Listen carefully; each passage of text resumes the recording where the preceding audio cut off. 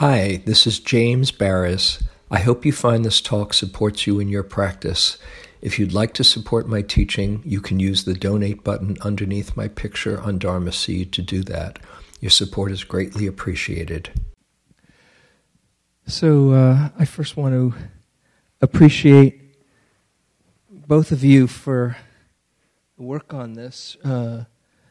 Some very provocative pieces and just the whole inquiry into war and peace is very rich Dharma practice. And also thank you, Alan, for all the years that you've been focusing on engaged practice, really to a great benefit of the greater Buddhist community. And all the years you, Barbara, have been putting out issue after issue, 30 years of Inquiring Mind, real contribution. So we thought that that we'd explore some of these topics. I'm curious, how many people have looked at some of the articles in this issue? Okay, good, few. And I put out yesterday on the e-group, if you're on the announcement list, links that are on the internet. If you go to Inquiring Mind and a few of the key articles that are most provocative, you can see right there. Much of the issue is not on the internet, but there's a few of the major articles that are on the internet. So thought we'd explore. You can open up for a discussion, and this is more than just a one-way lecture. This is to have us explore together and have a conversation about it. So why don't you take it away? It's appropriate that It's appropriate that this is the eve of Memorial Day weekend, and that was. Do it like this. Okay. Yeah. It's closer. Yeah. Oh, okay. That was not something planned, but I began to think about it this past week, and also appropriate that this is the 100th anniversary of the beginning of World War I. And I'm sure some of you have seen all the books that are coming out about World War I. A war that nobody can really figure out why it was fought. And when you think of all the suffering and carnage that came out of that war, that's appropriate too on this anniversary. So I just wanted to say that the whole impetus for creating the Inquiring Mind, this Inquiring Mind, the way we did, was to invite inquiry. And so it's exciting to me to be meeting with you all tonight, because what I wanted more than anything else was for people to have dialogue around issues which are certainly not simple. And I'm very interested to hear, when we get to that in a few moments, what was raised for you and what you're wondering about and what moved you and what made you mad and, what you're thinking right now. Yeah, we were really on the same page with this, and I think back to when I began at Buddhist Peace Fellowship, which was just as the first Gulf War was beginning. And we had, there were people here who were at these town meetings that we had that were organized by Buddhist Peace Fellowship. And then there were several of them over the next period of years as the war kept unfolding in different forms. And my wish at that time was to create a forum where it would be safe to, and we had one of those on the here at the beginning of the Iraq War. I think as the bombing began, there were people sort of hanging outside the windows. It was really packed. But what I had wanted to do was to create a forum in which it would be safe for people to explore the various sides. In other words, not presume that everyone was opposed to this particular war or that particular war, but to actually assume that in any population, including here in Berkeley, there were going to be people who were in favor of it. There were going to be people who were ambivalent or confused, and to create to be a venue where those not just moral verities but moral unclarities could be expressed. And you know what? We couldn't do it then. I never managed to do it until this issue. And, I know that from some of the feedback that we've been getting, people appreciate the issue, but there are people, who say, well, why did you emphasize this, or why did you, you let the military, you sort of promoted the military, or you promoted this or that side. And I think I have a very definite opinion, and one of the things that I think we did was to some extent, the extent to which you can do it as an editor, we stepped back from our personal opinions and to provoke discussion. So that's what I would love to do here as well, and find what resonated with you, what made you uncomfortable, and to see where this discussion goes. Because I feel like the issue itself is it's in print. Here it is in black and white, but it continues to unfold as a narrative about our society. So where do we go from here? James, last week you talked particularly about the Bhikkhu Bodhi piece. Yeah, we explored Bhikkhu Bodhi's, if you weren't here, one of the first pieces in the issue where Bhikkhu Bodhi talks about how in the Pali Canon the Buddha doesn't say anywhere, doesn't condone violence anywhere, but and talks about the importance of not harming no matter what the circumstances are. But he begs the question about complex situations where somebody is threatening or harming innocent or defenseless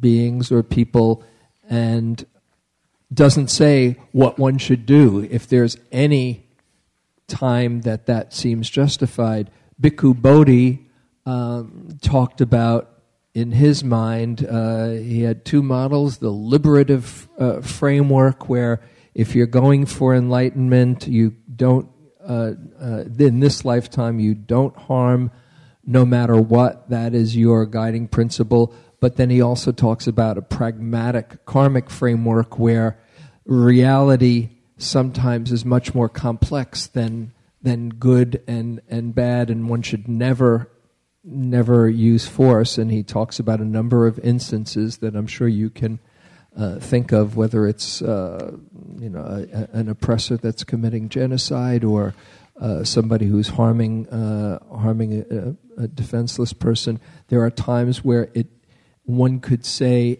it does make karmic sense to intervene and use force if necessary. And he said, even though he's one of the major translators of the Pali Canon, he says that he, in his mind, sees that it's a lot more complex than one should never or always, and that there are times that he feels it's justified to use force. So we explored that one, and also Anne Wright's article on who was in the State Department and in the armed forces for many years, and has become a pacifist once she got into Buddhist practices, and talks and is very committed and engaged in speaking out against force. Although there are times that she can still see that it's necessary. So those are the two articles that we explored. I'm just interested to know whether there's anyone here who was at that discussion last week and came away changed in some way. You know, that you came in thinking one thing and came out after reading and discussing with one another, came out thinking something else or wondering in a new way. I'm just curious what you got out of that discussion last week. It's okay if you, not to have a clear memory of that, but it might be interesting if it comes to anybody, how they were changed, what they learned, how they were surprised. Okay. Well, we thought this week we would focus more on the articles about teaching mindfulness pre-deployment. And I'm just wondering how many people here read that group of articles? Okay. A couple people. Well, maybe, if some of you have thoughts after having read those, you could share them, and then maybe we'll read aloud some passages from taking opposing views, so that the rest of you who haven't had a chance to read it yet could still participate in a discussion. And just a little background, as probably you know, mindfulness is applied now in most walks of life, from schools to Kaiser and health organizations and businesses, etc. And in recent years, it's been applied to the military, and there's been a very focused effort in bringing mindfulness to servicemen and women as part of their training, because there are some benefits that have been shown, whether it's mitigating PTSD or having better judgment and lessening the suffering that might be caused through the stress that comes from combat. And it's quite controversial, because some people are saying, well, you're training people to be more mindful killers, and is this what the Dharma is about?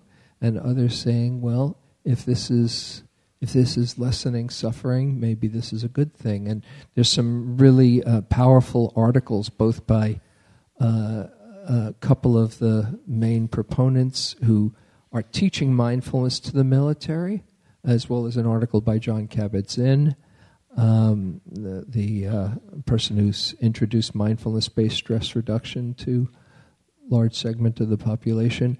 And then there's a very strong article about the commitment, two articles, the commitment to nonviolence, and that is where what the Buddha was talking about, and aligning with the first precept of not causing harm or suffering. So that's the backdrop for that conversation. So there were a few people who read these. Was there anything that you wanted to raise or? Yeah, Jim, hold on just a second.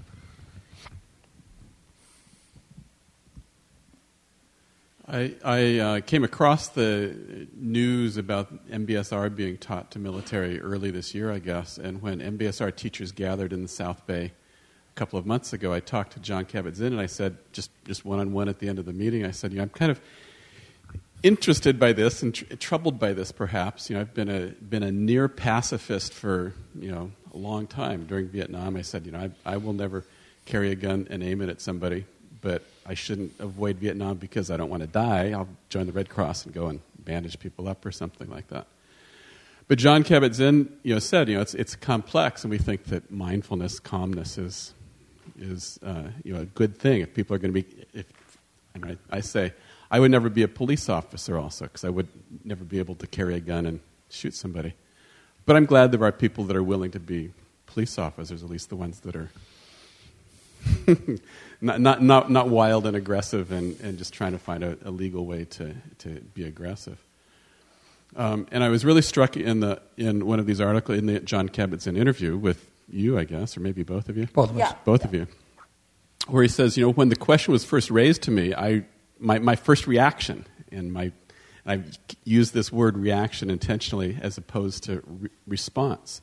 My first reaction was kind of this pacifist response of, how can you train people to be mindful and be more effective killers? And then, as we bring mindfulness to life, we become a little bit less polarized and a little more holistic, and see that maybe there is a complexity to the whole matter, and maybe we, I'm not quite bodhisattva material, I guess. I still swat mosquitoes, but we kind of aim towards as much wholeness and calmness and non-harmingness as we can muster within ourselves. And mindfulness helps us move that direction. If people are going to be carrying guns, you'd rather have them being a little bit calm and less jumpy and less trigger happy. But it's still confusing. I'm still ambivalent. I don't, and I think this is in John's article, and then I've had extended conversations with Liz Stanley, who was the person who invented this MMFit, the program that's going on in the Army, and she's the one who does the training. And I think there's a political question behind this, and it's not sufficiently addressed in this article, in this series of articles. And to me, what that is, it's not that I would begrudge mindfulness to any person in any situation. I do have a question. This one of the questions, perhaps it's a dharmic question, is whether mindfulness itself is deconstructive of the urge, the motion towards violence. John would argue yes. I'm not sure. I'm certainly not sure the way, in a situation where one might say that mindfulness is being commodified. But that's not the political question. The political question that John raises and Liz Stanley raised, and I think this is really pivotal, is not whether soldiers merit mindfulness training, but what orders are they following? How does this apply in a war that is fundamentally immoral and perhaps illegal? And what John says, I think at some point in the interview, I think it's in the interview, he says, well, we really should be teaching this to the senators and the State Department. And that's right, because in a civilian run, in a state like ours, where it's good that we have the military under civilian control, right? It's the commander-in-chief is a civilian, and it takes direction from these political, from political, supposedly democratic decision makers. But the reality is that those people are corrupt, and their motivations are self-serving. And mindfulness, that's, if we're going to apply mindfulness, if we think it is actually deconstructive of unwholesome thoughts, well, the leverage point is there, right? And that's, the troops are doing what they are ordered to do, and to do anything different wouldn't work very well either. But what is it that they're being ordered to do? Or maybe teach mindfulness to the voting populace. Well, right. Or teaching it to the media who right. are so right. controlling the mindless behavior of the voting populace. Yeah. Or require mindfulness before someone becomes a lobbyist or a political donor. Maybe so, yeah. Liz? And, when you speak, put it right next to your lips like this. So that brings the whole question to me of whether we can change the world by getting a whole lot of people to be more sensitive and more mindful, or are there much more powerful factors going on in terms of social structures, economic structures, political structures? And I think that most of my life I have definitely felt that to be the case, having been a history major for a much longer period of time than I've been interested in Buddhism.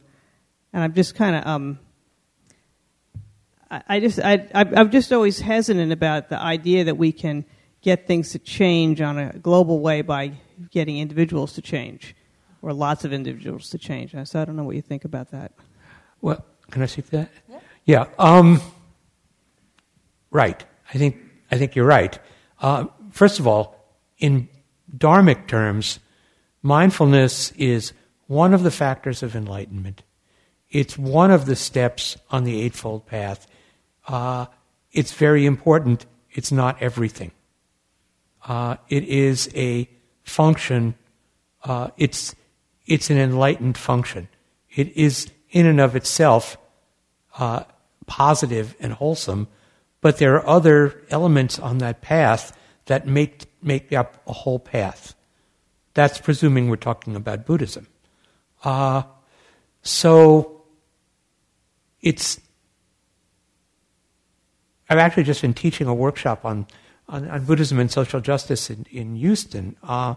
And, the way I see things, and I think this has been the emphasis of the engaged Buddhist movement, is that we have a society that is made up, as you say, it's made up of groups, communities, groups that are privileged, groups that are oppressed, and we have a socially determined reality according to our race, according to our gender, according to our class. All of those things are very powerful factors. So we have to look at suffering in this systemic way. And, I'm just not convinced that mindfulness is going to be the solitary tool that is applied for social transformation. But I would say we need both kinds of action. We need to understand the aspects of the social aspects of society, and advocate for peace, advocate for economic justice, and so on, as groups, as a society, as communities. But it's also true that those groups are the unit. The unit of composition of those groups is the individual, and so sometimes there's leverage that you can work in an entire system by actually changing a person who is in a key position in that system. So you don't spurn anybody. But I don't think that mindfulness alone is sufficient. And I also think that it's certainly not mindfulness necessarily as Buddhism. And I don't know how much you talk about that here. Buddhism is a marginal spiritual path in this country, which is fortunate, because if you look at what's going on in Burma and Sri Lanka, which is a whole other conversation, where you have Buddhism that is aligned with the state, it's just as bad as any other religion aligned with the state. Where they collude, then basically religion loses its integrity. So we can have integrity, but we may not have so much effectiveness. What do we do?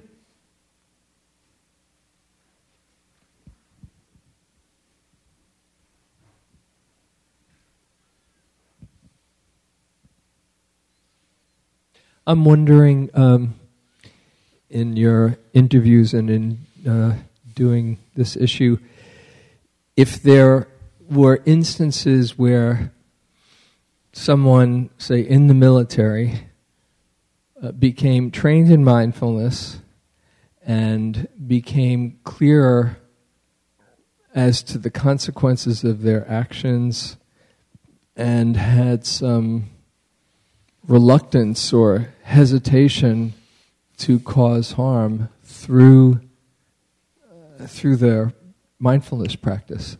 Well, take the mic. Yeah, and put it right next to your mouth.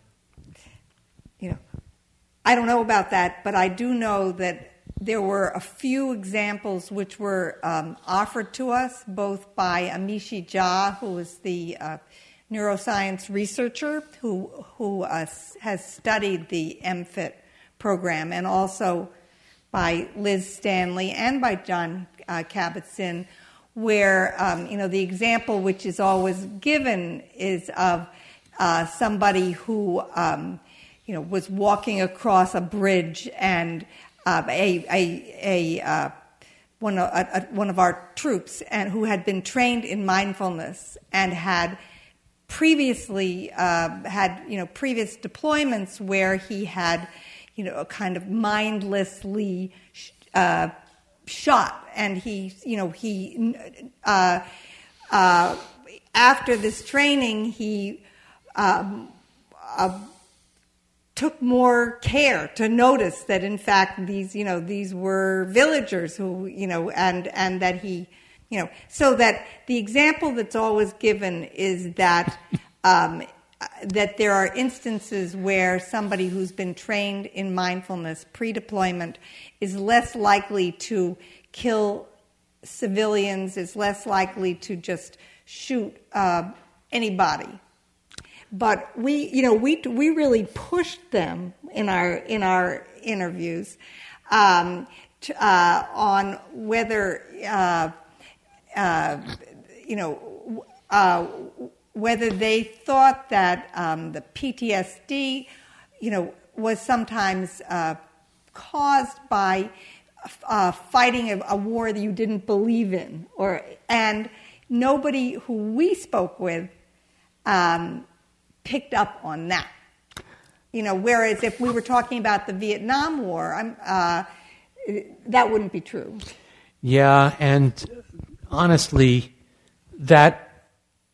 because that example was given again and again, I am really dubious about it. Is this, Is that the only one? Well, no, or did it happen at all? Or, but what I do know is, because it's work that I've done, not coming from mindfulness training, but I do know people who found a Buddhist path either before or after they joined the military, and they became conscientious objectors. And they would not fight. They would not pick up a weapon, or they would put down the weapon. And I think whether that's an artifact of mindfulness training, that I can't say. But given the fact that they took up this whole path, mindfulness is an element of it. Now, and one of the points and criticisms that sometimes people have of just bringing mindfulness to society and various applications without being based in Dharma principles, that you're learning something about being attentive, but the links of the Eightfold Path that have to do with non-harming, right relationship, guidelines for ethical behavior, integrity, wisdom, all of those aspects of the right. Eightfold Path are separated out if it's just, this is how you pay attention. And attention can be attention to anything, can be to being a better marksman or being a better butcher or whatever it is. And actually, you coming from the Zen practice, then the butcher analogy is one that's used right there in Zen. But with the context of integrity and wisdom separated out, that's the big question that many people have. There's a gray zone, first of all, in the definition. In looking at definitions, attention is not the same as mindfulness. And attention is also a factor in these various dharmic systems. But I had an opportunity to ask His Holiness the Dalai Lama that very question, about so is the training of a soldier in the particularity of mindfulness, is that dharmic? Now, John Kabat-Zinn says yes. He feels that, well, at least the system that he's teaching is fundamentally dharmic. But His Holiness the Dalai Lama said no. And he said, even a suicide bomber is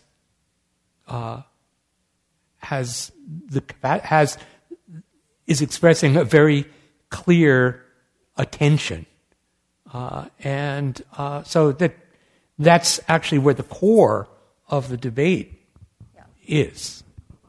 Yeah, and I don't know if any of you remember, but a number of years ago we had a really interesting forum in the Inquiring Mind where we had John Kabat-Zinn, Joseph Goldstein, Jack Kornfield, and then Alan Wallace, who's also in the Tibetan tradition, and then maybe somebody else too, Jan Chosen Bays or somebody like that. I think that's right. And everybody was talking about, well, what is mindfulness? And Alan Wallace, who some of you may be familiar with his books or have studied with him, he was the one who kept saying, a sniper could be mindful, whereas John Kabat-Zinn was the one who most fully talked about. He saw mindfulness the way he wants people to be teaching it, and the way he teaches it, as including the whole Eightfold Path, including everything else. I'd be curious. Oh, there was a question or comment. Yeah. Okay. Good. Hello. I really appreciate what you're doing. Thank you. I met you a long time ago, Alan, at the Berkeley Zendo. So I know you're... I'm still there. Okay. Except I'm here right now. I think. Okay. So it occurred to me that you might be able to provide some insight on the controversy of D.T. Suzuki during the Second World War, where he supposedly supported the military, but some people say no, that was not true. He was trying to survive in that civilization, yet he has a long-standing association with the Zen tradition there, which is associated with the military. Let me briefly as I can. Certainly, there's no question that Japanese Buddhism was completely complicit with the war effort. They actually had something that they called Imperial Way Buddhism, which meant that the emperor was the Buddha. For Buddhists, for Shinto, the emperor was God. So what the will of the emperor was, which was transmitted through the generals, was Buddha's work. And so it's okay to go and slaughter tens of thousands of Chinese, of Koreans, of Indonesians, etc. The controversy around D.T. Suzuki, he said some very questionable. He was in Japan during the war. He made some questionable statements. There is some ambiguity about what the translations actually say. But what I think is that, and this comes from sort of my experience in Burma and other places, when you're in a totalitarian situation, you have to find, you have some accommodation. You're going to have a relationship with the powers that be, or you're going to die. We can take from outside a very high-minded moral position. But when you're actually in that position, you have to figure out how to play the system. So I don't know what he was doing. He said some things that, to my mind, if one set of translations are right, were quite reprehensible. What his true feelings were, and what the impact of his life over the whole arc of it, I'm not sure. And that's where the debate is. And it's pretty... one thing that's troubling about the debate is there's just a lot of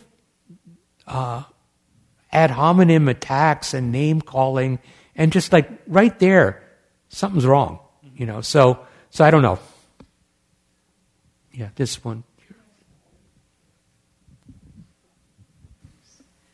I mean, killing civilians is clearly, contrary to the laws of war and the Geneva Convention and so on and so forth.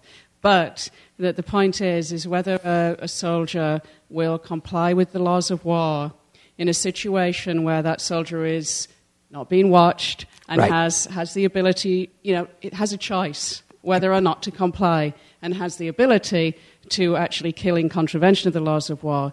And my thought is that mindfulness, or training in mindfulness, may mean that when that person is not being watched and when they do have a choice, that they decide to comply and to not kill, when otherwise it's just, that's the law, who cares, nobody can see what I'm doing.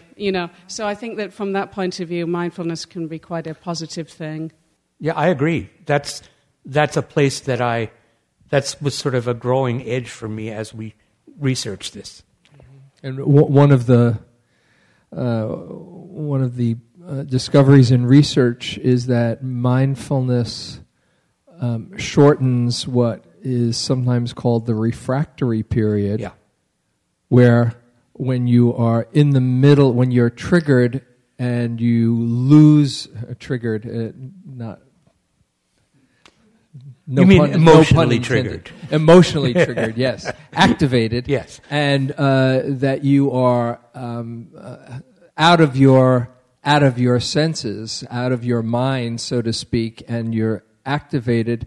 While you're in that period, you are not thinking so clearly, and anything can happen. That's when people do strange, bizarre things that they later say, "Oh my goodness, what was I thinking?" And then they've been locked up for years and years. And mindfulness shortens the refractory period, so you have a bit less time that you're lost and out of your mind, so to speak. Well, I wish in this issue that we had, somebody wrote to me about this the other day, felt we should have emphasized nonviolence more. And I think that that's true. We wanted to, and for a variety of reasons, it didn't come out as much. But what I would say about that, there's another aspect of, another expression of mindfulness, if you will, is actually nonviolence training. And that trains you not to react. And that training involves role play. It involves sitting in very stressful situations and not doing, it's like reprogramming yourself by being aware of what your feelings and responses are, and not, what Suzuki Roshi, in our Zen tradition, one of his expressions was, you be the boss of you. Are you in control of your emotional life, or is your emotional life running you? And I think that the thrust of mindfulness training is to allow you that measure of control to get you reestablished, regrounded out of that refractory period. Well, and there's one other point that is a key in this too. In my understanding, or it's a question really, does mindfulness lead to increased empathy? Does mindfulness allow us to have more sensitivity to what whoever is on the other side of our actions, what their reality is? Because with increased empathy, there's less likelihood of harming. When there's the disconnection, then the other is simply other. And therein, for me, lies the crux of whether this is whether mindfulness increases genuine nonviolence or just more clarity in whatever action you're in the middle of. I think there's another dimension to this, and this is where I once got in trouble at a discussion of this, where the other angle is, who are you mindful of? And in what, so are you mindful of, is your training to be aware of, say, your squadron or your group? And if you want to move this to a corporate circumstance, where mindfulness is being taught very widely, so you're mindful of your work group, but you're not necessarily mindful of what you're working on. So, we get along very well, and we're, in the manufacture of toxic widgets, and we have mindfulness and we're comfortable in our working situation, but we're making something that has no social value or has negative social value. So this comes to the first step on the Eightfold Path, is right view. What are you looking at? What's in front of you? Is it your work group, or are you actually looking at the entire interconnectedness? So I think that expands the question a bit. And right in the Satipatthana Sutta, the discourse on mindfulness, two points that this is that the Buddha makes. One is mindful internally and externally, so you are aware of your own internal reality and those around you, their reality, and then also clearly comprehending what's called clear comprehension, samasampajanya, where you see the context of where you're operating and have the bigger picture. What are the consequences of these actions? And right there in that Satipatthana Sutta, the Buddha says these are all components of mindfulness that are crucial, whether or not mindfulness fitness training, mindfulness meditation fitness training, or whatever, I forget what MMFT stands for, something like that, whether those are communicated, clear comprehension, internal and external, seeing another person's reality, that's a key piece, whether they take the full definition of what the Buddha is talking about.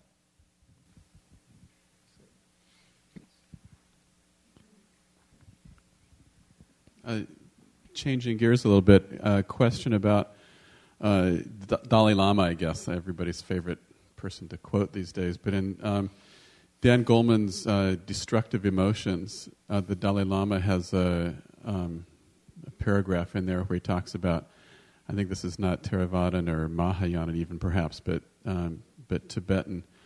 When someone is misbehaving, I can't remember what the term is, misbehaving or something, he says, well, there's 4 different responses that we teach.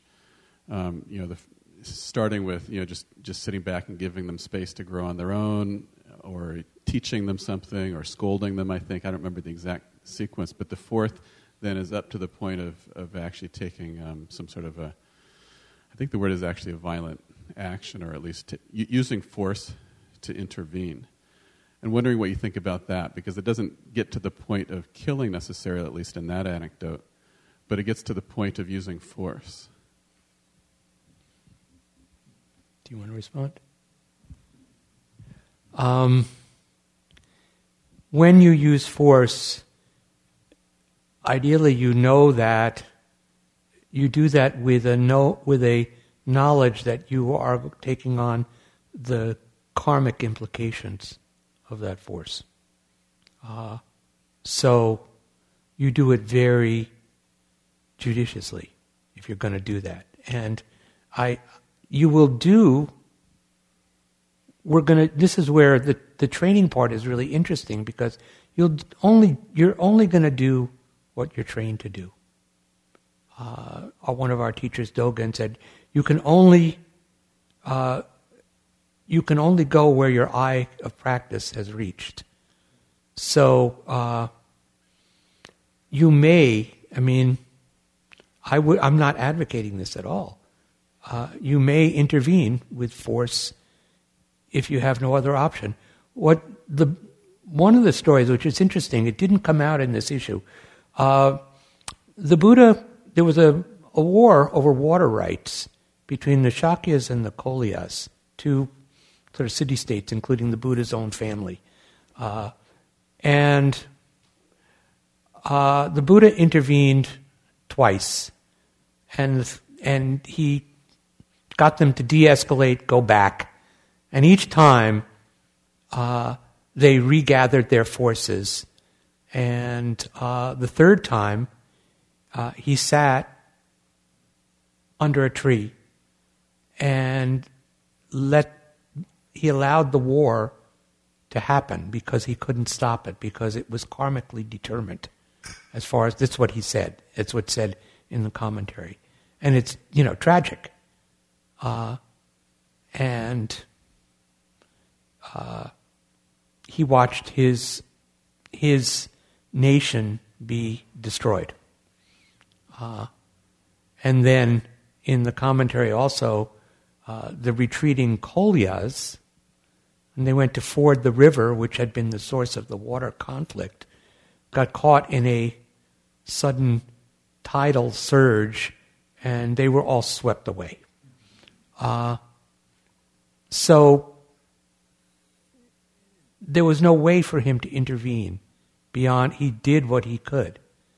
But also we have to remember that every negative consequence things continue to unfold. So one of the outcomes of that was, because all the Shakya men were killed, there were all these widows in the Shakya clan who were left. And they then became the core of the women's order. They were led by Mahapajapati, and they basically compelled the Buddha to create an order for women. So good and bad outcomes are not so clear always. But he didn't have the force to intervene. If you have it, if you're in a situation like this, you're going to do, if you have skillful verbal means, if you have, spiritual powers, you'll do what you can to de-escalate the situation. And if what you have is just physical force, maybe you'll do that. And there'll be consequences that unfold from that. But a bodhisattva takes them on willingly. Really, it is murky territory out there. It's also interesting to contemplate his state of mind as, after 2 attempts to bring about peace, to see, wow, there's nothing that I can do. But there's a further piece of narrative, which is the kolyas. The tree that he was in was very spindly and thin, and the kolya said, "Well, why don't you if you're going to sit here on the battlefield, why don't you come over? We have a big oak tree or something. It's a lot of shade." And the Buddha's response, at least in what I've read, was, "It's sweet to be. It's sweet just to be on one's native land."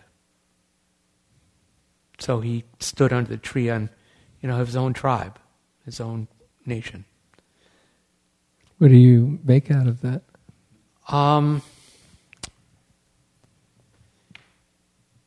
He could have been more comfortable one place or the other, but he preferred to stay in the place, even if it was less comfortable, that where he was really clearly in relationship, even if it was a pained relationship. That's what comes to mind anyway. And I could only envision that as he saw all of this conflict, he would be practicing equanimity and realizing that there are some things that are outside of one's control and what to do, but find some peace within as all of this craziness is outside. Or perhaps he was weeping. And maybe he was weeping with equanimity. Yeah. Any?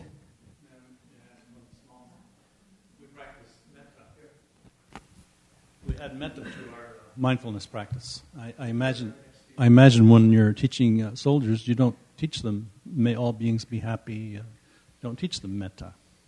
I haven't read it yet. I'm looking forward to reading it, but I assume that they don't include that in the training. I don't know, but I know that one of the people that we interviewed, Margaret Cullen, was teaching in this program set up by Amishi Jha, which was being researched. And she was teaching military wives and did teach metta. Oh. And that's in the Inquiring Mind, and it's a good piece. I haven't read it yet. So, you read it? I haven't read it. Oh, no, I'm okay. Well, for it. Anyway, but I don't know in the MFIT whether they do or not. But it's a very... I don't think it's not there's really no controversy or less controversy about teaching military mindfulness to military wives. But anyway, you might enjoy reading that. I was working we had a group that Hung Sure was part of that was developing chaplaincy materials for the U.S. military. And it ran out of funding, so it hasn't happened yet, but the problem that we got to was in this chaplaincy material, which is basic Buddhism, that's for people of all faiths, so that other chaplains could know what the resources were. The question was whether to put the precepts in this material or not. And we argued about this for several months, and because if you say "do not kill," are you undermining the role of a combatant. Finally, we decided to put them in, because we didn't know what was going to happen with these materials anyway. We said, okay, this is the Dharma. Let's put it in, and if somebody wants to censor it, let's deal with that down the road. But it's same question, really. Okay, maybe one last one, and then we'll go. Well, thanks a lot for bringing this to our practice. I hear people say, you want to take your practice off the pillow, and I definitely struggle with these issues. In this way of using mindfulness for coping, when things get really tough or when the feelings are raging inside of you, and they should be when you're in a situation where it's so violent and so brutal, and you're in a hierarchy that is crushing you and forcing you to behave in ways that you might never behave. And I think about stories I've heard of basic training and how the soldiers are dehumanized so that they'll follow orders. Mm-hmm. It feels like mindfulness training in this circumstance is a coping mechanism, is how to actually have more internal control over the things that are screaming in you and the disassociation that happens when you're doing things that are so against your nature. Especially when you mentioned the military wives, coping with the grief and the loss and the trauma. And it feels like in the mindfulness practice that we use that we're not necessarily trying to cope, or it's not all about controlling ourselves, but more about a curiosity and an exploration and a hunger to know and understand so that we may make better choices. So it's a balance.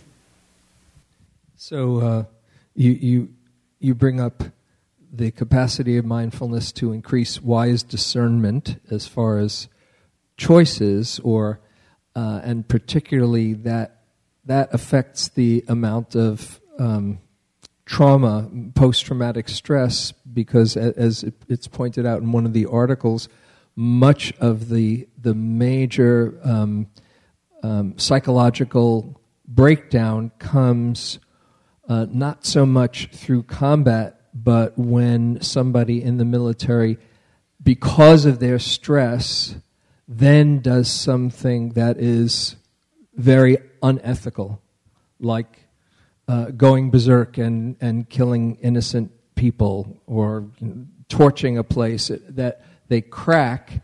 Then they do something major out of their orders and out of integrity, and that's when the huge psychological breakdown happens. And mindfulness has been shown to mitigate that. So it operates on a number of different levels, and this is just a very complex subject. That's what I guess it'll come down to, and it's good to see that it's this brings us back to the Buddha's instructions. Don't take anybody else's word for it. See for yourself, but have a very deep inquiry into what your heart says is aligned with your true values. And so the practice keeps on coming back to ourselves. And also not to see that mindfulness, as Alan was saying, is always the answer, that in the context of integrity, in the context of compassion and empathy, in the context of seeing actions having consequences, then there's a fullness to the mindfulness practice that truly awakens the heart.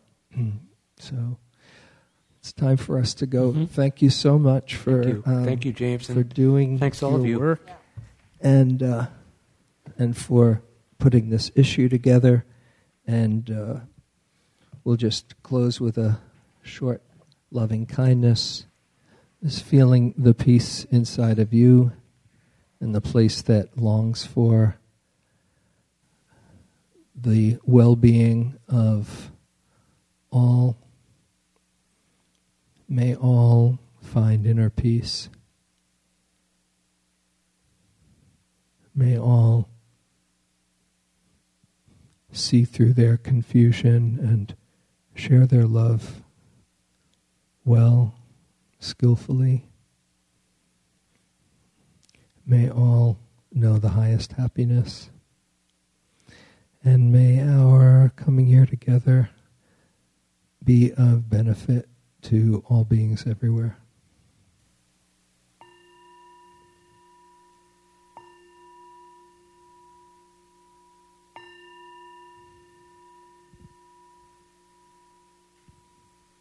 Thank you very much. Thank you. Have a good week. See you next week.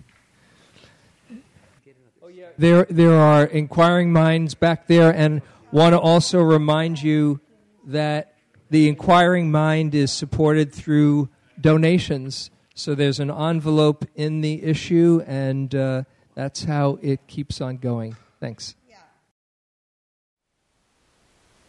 Thank you for listening. To learn how you can support the teachers and Dharma Seed, please visit dharmaseed.org/donate.